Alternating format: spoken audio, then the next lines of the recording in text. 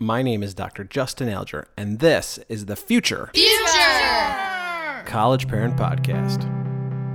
Students that utilize those resources the most are going to be that much more successful upon graduation. Hello, future college parents, moms, dads, and any family member who's helping a student get to college. Welcome to the Future College Parent Podcast. This podcast is dedicated to arming parents like you, our original influencers, with free information and resources to help the next generation of students prepare, choose, and finance college. And by college, I mean any and all education after high school or equivalent. And by parent, I mean anyone helping a young human through schooling towards college. This show is predicated with the belief that anyone can access and pay for college if they want to, and should start preparing as early as the 6th grade. I am your host, Dr. Justin Alger, but you can call me Justin. That voice you heard over the intro music is the guest of episode 11, Mr. Andy Crawford, Acting Associate Director of Undergraduate and Graduate Admissions Operations at Bentley University. In this episode, we discuss graduate school preparation, choice, and finance. Our focus is on the Master of Business Administration degree, but the discussion is relevant to admission to a variety of graduate programs. Andy really enjoys the work he does, helping students gain admission to graduate programs at Bentley. Now, I mentioned in the episode that the idea of attending graduate school is aspirational for future college parents, and that the episode assumes that students have made it through a traditional undergraduate program and have graduated. Congratulations! The points I want to make are twofold. One, I want to inspire you to not only believe your student can attend a traditional college if they want to, but also can earn a master's degree as well. It's not out of the realm of possibility, I promise you. Second, I hope you see the good work that you're doing to help your student now will be applicable in helping them navigate admissions to graduate school as well. And I hope that you enjoy my interview with Andy.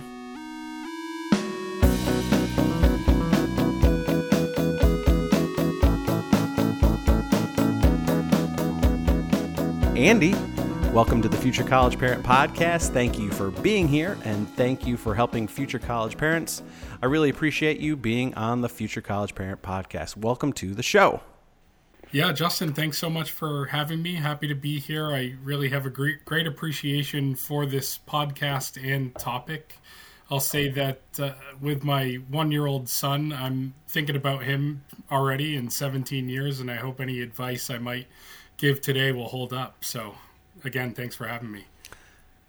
Wow, that's really kind of you. And I think I share at the top of the show that students should start preparing as early as the 6th grade. I don't know about a 1-year-old if we need to start worrying about that now, but who knows, maybe.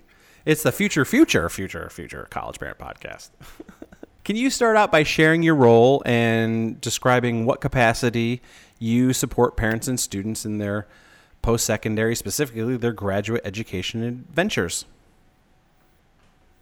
Yeah, absolutely. So I started working in graduate enrollment management at the University of New England in Portland, and I largely worked with health professions programs, working with aspiring physician assistants, so PAs and pharmacists, and there's a Doctor of Dental Medicine program, preparing students to go through the application process, managing that application funnel, working with admissions committees on their admission interviews, and working on yield marketing activities to keep people engaged as they're going along in their process, and getting them onboarded and connected with student services and financial aid to prepare for their graduate education. And I've taken that experience and moved on to Bentley University starting in fall 2018, where we support graduate business programs. So I have worked with the MBA population. I've worked with our MS Analytics programs, as well as accounting and finance. There's a great offering of business-oriented programs here at Bentley. Now, as we discussed, this episode is aspirational for future college parents in that the episode assumes that parents have made it through a traditional undergraduate program and they've graduated. What I think I'd like to do here is walk through the graduate admissions process so future college parents can see the similarities between helping their student prepare for undergraduate admission. And I'd like the interview to flow in the progression of the student experience, starting with preparation, choice, and finance. Does that sound okay? Yeah, absolutely. All right, so let's start with graduate school preparation. So your school is a private university focused on business. Now, what type of programs and majors do students enroll in there? Our foundation program is the Master of Business Administration, and with that we have 7 concentrations that include business analytics, finance, marketing, and data and IT. So if you're really looking for that foundation of general business program knowledge, a macro level of how all the departments work, how to get in a room with the accounting, the finance, the IT professionals to make your business or your department thrive and grow, then the Master of Business Administration is the program for you. Our Career Services Department, again, since everything's geared towards business, they're incredibly helpful with helping students to land internship opportunities, to help forecast what their career might look like out of their degree. Our academic advising team will help to select which concentration or cluster that might suit you based on your interests and goals. So I think one of the great pieces of advice towards applying and then when you're enrolled in graduate school is just to utilize the resources. Contact our admissions office. There might be something on the website that you may have not seen that's available to you in terms of the competitiveness of your application, in terms of scholarship opportunity. And then when you're a student, making sure that you're connecting well with our career development team and our academic advising team. And the students that utilize those resources the most are going to be that much more successful upon graduation. Just to recap, so the primary major is the MBA or Masters of Business Administration, and then there's several different areas that someone can focus under within the Masters of Business Administration. Yes, that's right. In accounting and also finance and business analytics. So I'd say that if you really know your specialty and you want to drill down into that specific content, and MS is going to be your best bet. If you want a more broad business understanding and you want a touch point of 4 classes with that complementary skill set that you can get with the concentration, then an MBA will be the program for you. But the MS programs are typically 10 to 11 courses, where the MBA is completed between 12 and 15 courses. Wow. And I didn't realize that there were so many different options in business, but I guess it makes sense. As you mentioned, there's so many different areas in the business world, accounting and finance and IT. And I wanted to go back to your point about utilizing the services that campuses do have once students do get on campus and they're enrolled in school is very, very important. You talked about career services. You talked about connecting to internships, connecting to future employment and these type of things. So point well taken, that make sure that when you're enrolled in graduate education, that you're taking advantage of those services that the institution provides as well.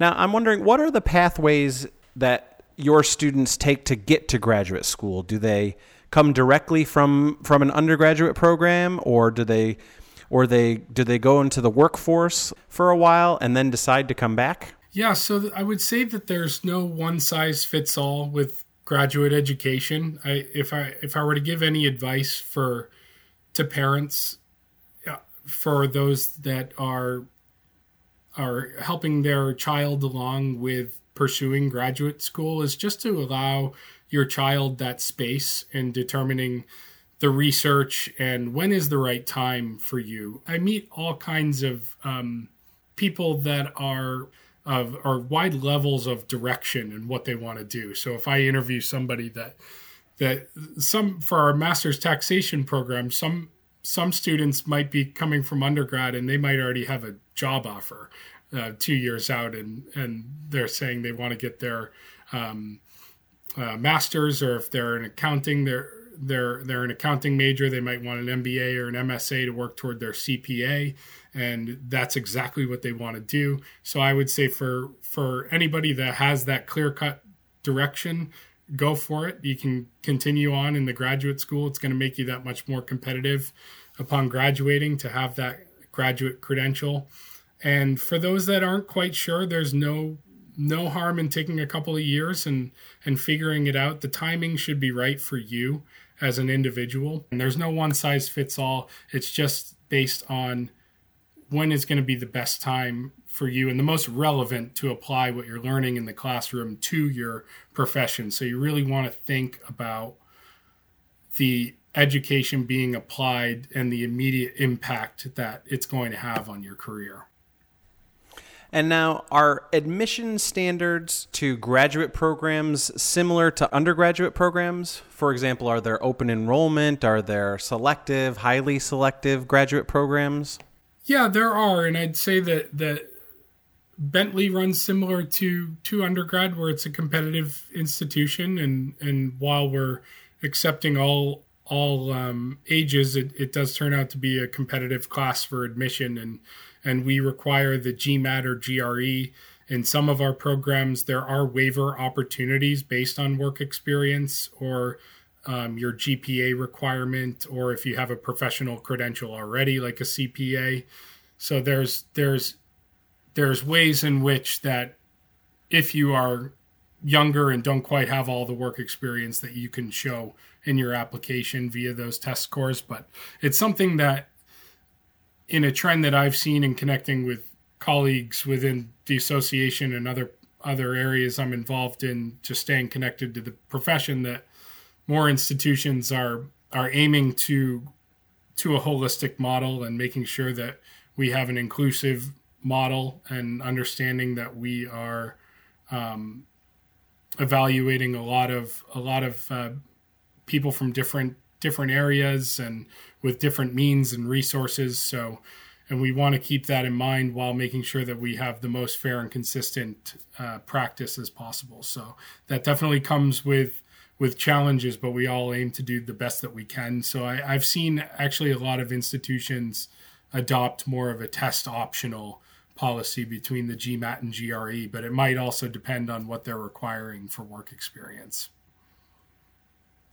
And now the GMAT or the GRE, are these entrance exams like the SAT or the ACT for undergraduate? Yeah, exactly. So the GMAT might be more of your business oriented sort of SAT comparison. So the GRE and GMAT, they both assess your verbal scores, your quantitative scores, and your writing ability, really a standardized test and kind of really the graduate equivalent to an SAT. How can a student make their graduate application stand out? You mentioned you had work experience, a high GPA, strong test scores. Yes. Other areas, I'll start with the essays, because the essays are really a critical piece to our review.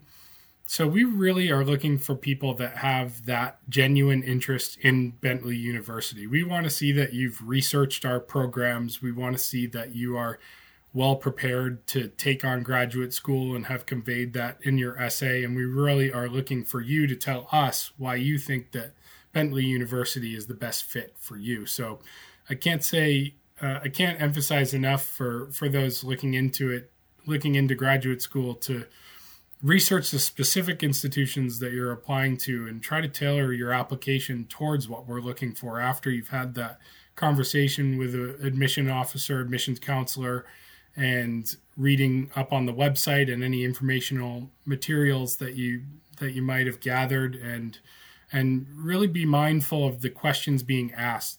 And I would say for letters of recommendation, you really want to just consider who is going to advocate for you to succeed in the classroom and that you'll be a valuable member of the classroom and community, as I've said. And it might be different from somebody that you're using for a job application. It might not have to be a professional reference. You can still use an academic reference. You can use somebody that you've worked under at your institution or done a volunteer project with or led. If you're in the younger sort of demographic applying to graduate schools, and to just touch base with your recommenders and say this is what Bentley's looking for. So going back to that research that you've already done for your essays, and you can clue in your recommendation writers a little bit on Bentley values career direction on what I want to do in the next year or two. They value that I'm going to be an active participant in the community for the full-time program, and they value that I'm going to network and look forward to connecting with colleagues and utilizing those campus resources and getting in touch with maybe graduate student organizations and things like that. So as much research as you can do and tailor that in your essay, and also cluing in your recommendation writers. Well, that's good. And not only do you suggest that a student reach out before they apply, but you encourage that. And I think that's fantastic that you have that, or you've made yourself available for students prior to applying to gain admission, so they can do everything that they can to make sure they're telling you what it is that's important to gain admission. And so let's move on to graduate school choice. Now, I know we talked very broadly about why someone would want to decide to go to graduate school, but specifically, why do your students tell you that they have decided to come to graduate school?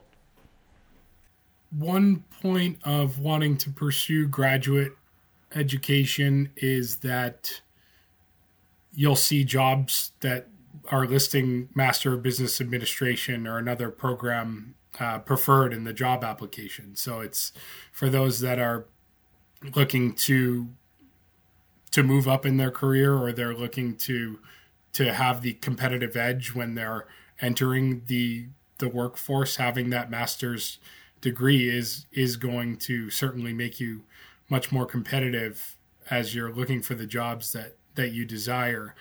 Another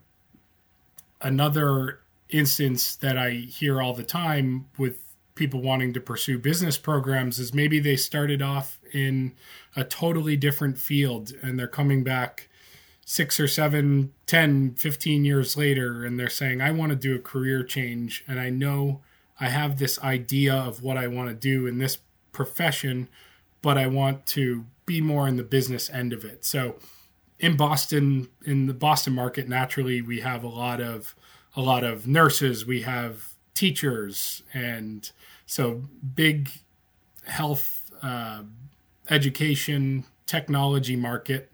And we see a lot of people in those spaces that, like a technology example would be somebody who's been maybe a data analyst for the last several years, and they're looking to get more of that leadership exposure. So they're looking for their MBA to get those classes and that business understanding, so then that they can facilitate those conversations and sort of move up from the work that they had been doing prior. So we see a lot of career changers and a lot of people that are seeking to move up within their organization.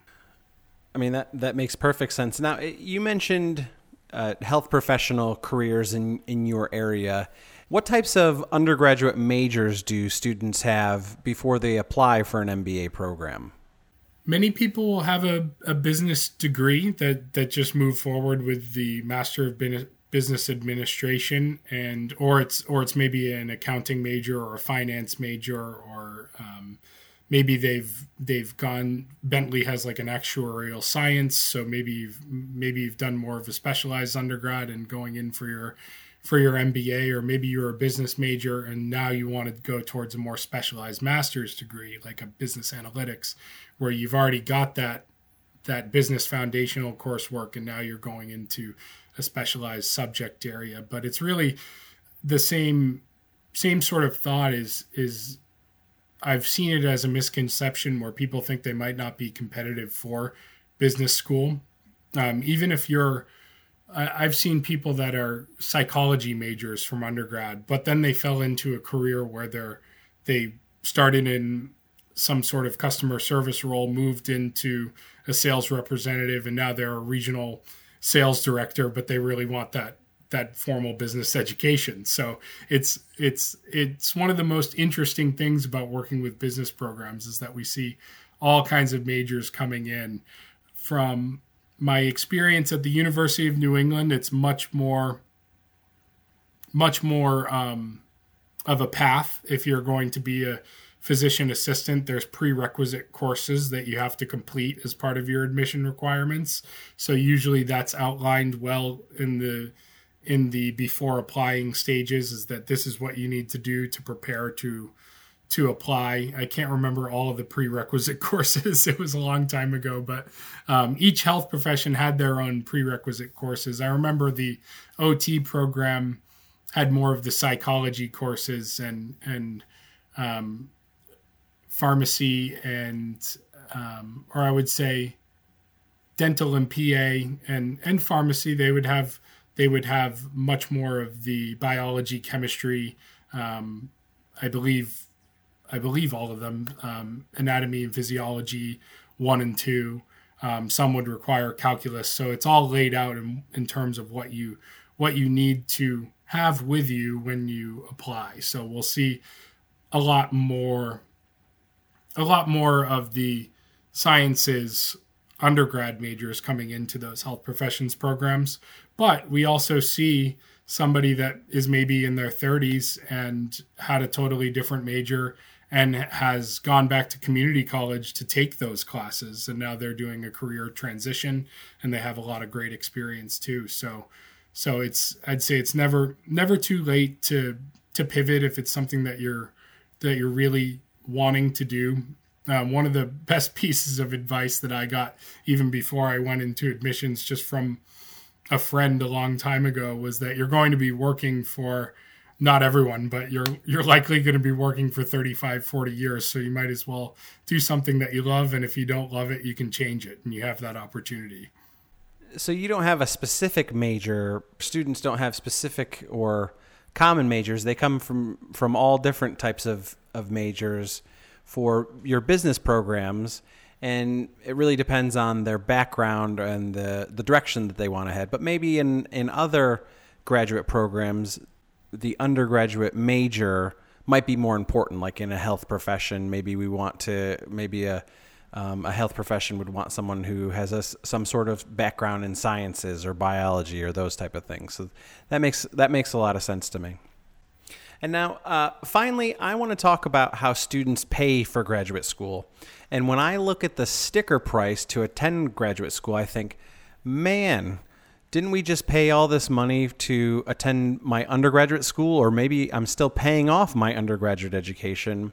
And I'm wondering now, are the costs similar to undergraduate costs? For example, is there tuition? Are there fees and books and these type of things? Yes, and it's a great question, and depends on the institution that you're applying to. And there's public institutions, there's private institutions, state institutions. So there's a wide range of tuition and fees, but there's also a wide range of scholarships and opportunities offered. So when you talk about the sticker price, I really like to emphasize to not let the sticker price deter you from reaching out and putting your application through. There's no harm in getting your decision back that you didn't quite get the scholarship that you're looking for. But I can tell you at Bentley University, we're actively awarding merit aid for our MBA program as well as all of our master's programs. And we are active in special scholarship programming. So we have Dean's Leadership Scholarship opportunities for those that are a member of our professional organization. At the undergraduate level, there's a first gen program where we offer state tuition rates for those that qualify.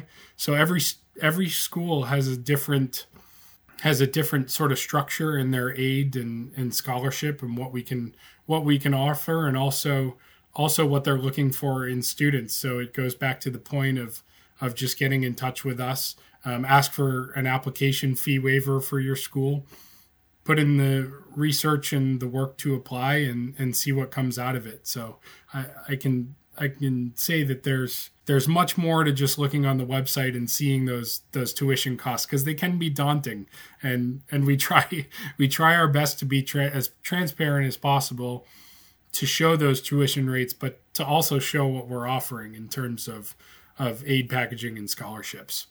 That's great. So students can get financial aid in graduate school as well. So you talked about scholarships, you talked about grants. I would imagine there are some assistantships that graduate assistantships that might be available, and students can still take out those Stafford loans. And you mentioned specifically some scholarships. And are there? Can you speak a little bit more to some of the scholarships that you provide? Yeah, so we have merit scholarships that are based on the competitiveness of your application. So our scholarships are at the graduate school are geared towards the competitiveness of your application and not to do with need-based aid.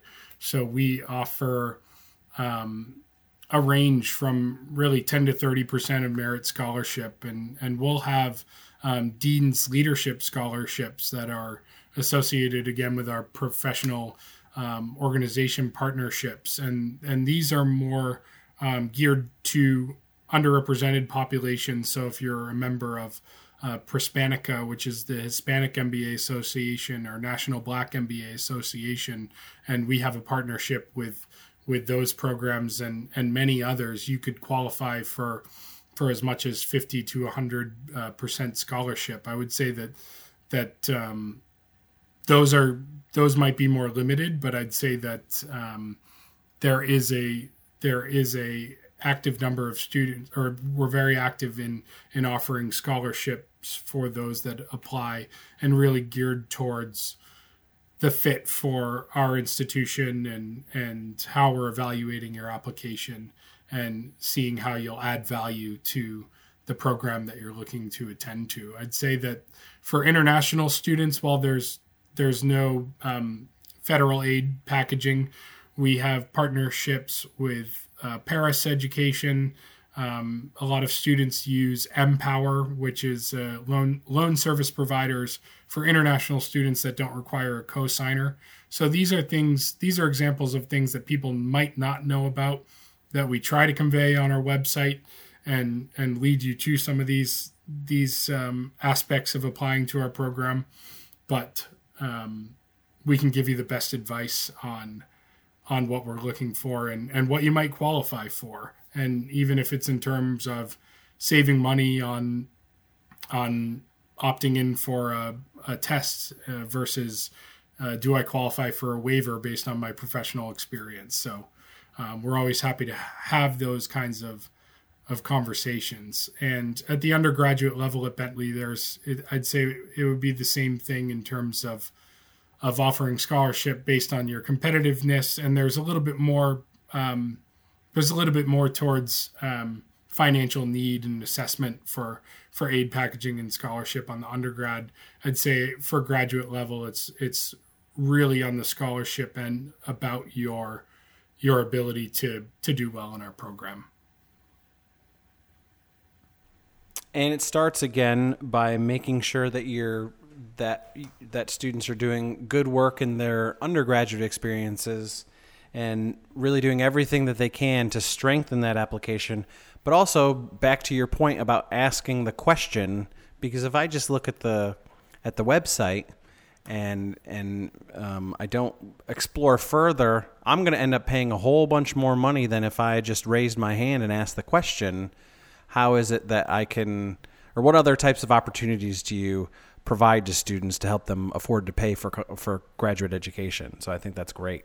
So that's all the content questions that I have. But I think that we will stop there with my questions. I really want to thank you for coming on the show and appreciate you sharing the work that you're doing to help students and helping inspire future college parents to become future college graduate student parents. And that's the follow-up to the show. But I really appreciate you coming on the show. Thanks for being here. Yeah, thank you so much for having me again, and to families out there looking towards next steps for preparing for college. Best of luck to you, and hope everything goes well.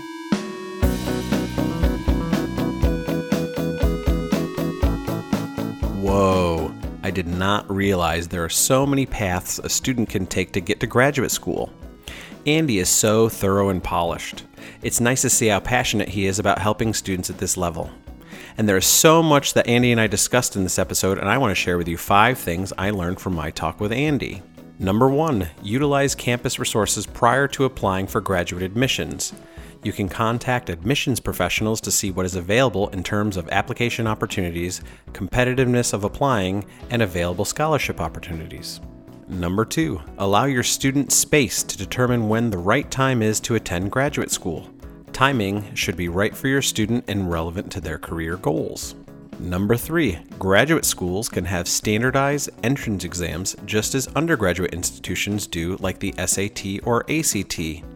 MBA programs, for example, might require the Graduate Management Admission, or the GMAT, or the Graduate Record Examination, the GRE, to be taken as a part of the application process. Number 4, make your graduate school application stand out. Tailor your application essay, interviews, and letters of recommendation towards the school and the program's values and goals, which you've already obtained from that conversations with admissions professionals or even program faculty. This will convey the why you should be admitted by demonstrating your investment in the school and the program. Number 5, ways to pay. The sticker price shouldn't sway you from reaching out and applying to graduate school. Graduate programs also offer financial aid in the form of grants, scholarships, assistantships, and loans. Reach out to the school's financial aid professionals to see what types of opportunities they have and can recommend for you based on your situation. Also, don't be afraid to ask for an application fee waiver. What did you learn? Here's your homework. No, there are no homework waivers. Please head to futurecollegeparent.com where you can access the Future College Parent Network and post what you learned by listening to this episode and engage with other listeners so we can learn together. Also at futurecollegeparent.com, you can access the show notes for a wealth of information on the items we discussed during the episode and check out all of our social platforms. Hey, while you're at it, please share the podcast widely with other parents, leaders of activities your student is involved in, and your school's administrators so they can share with your school district. You can also let parents know the show is streaming directly from the website and there's no need to download anything. Just point your browser to futurecollegeparent.com and enjoy. The show is also on your favorite podcast platforms as well. I want to thank Andy for coming on the show. Be on the lookout for a new episode on Wednesday, July 13th and continuing Wednesdays every 2 weeks after. Thanks for listening to the Future College Parent Podcast.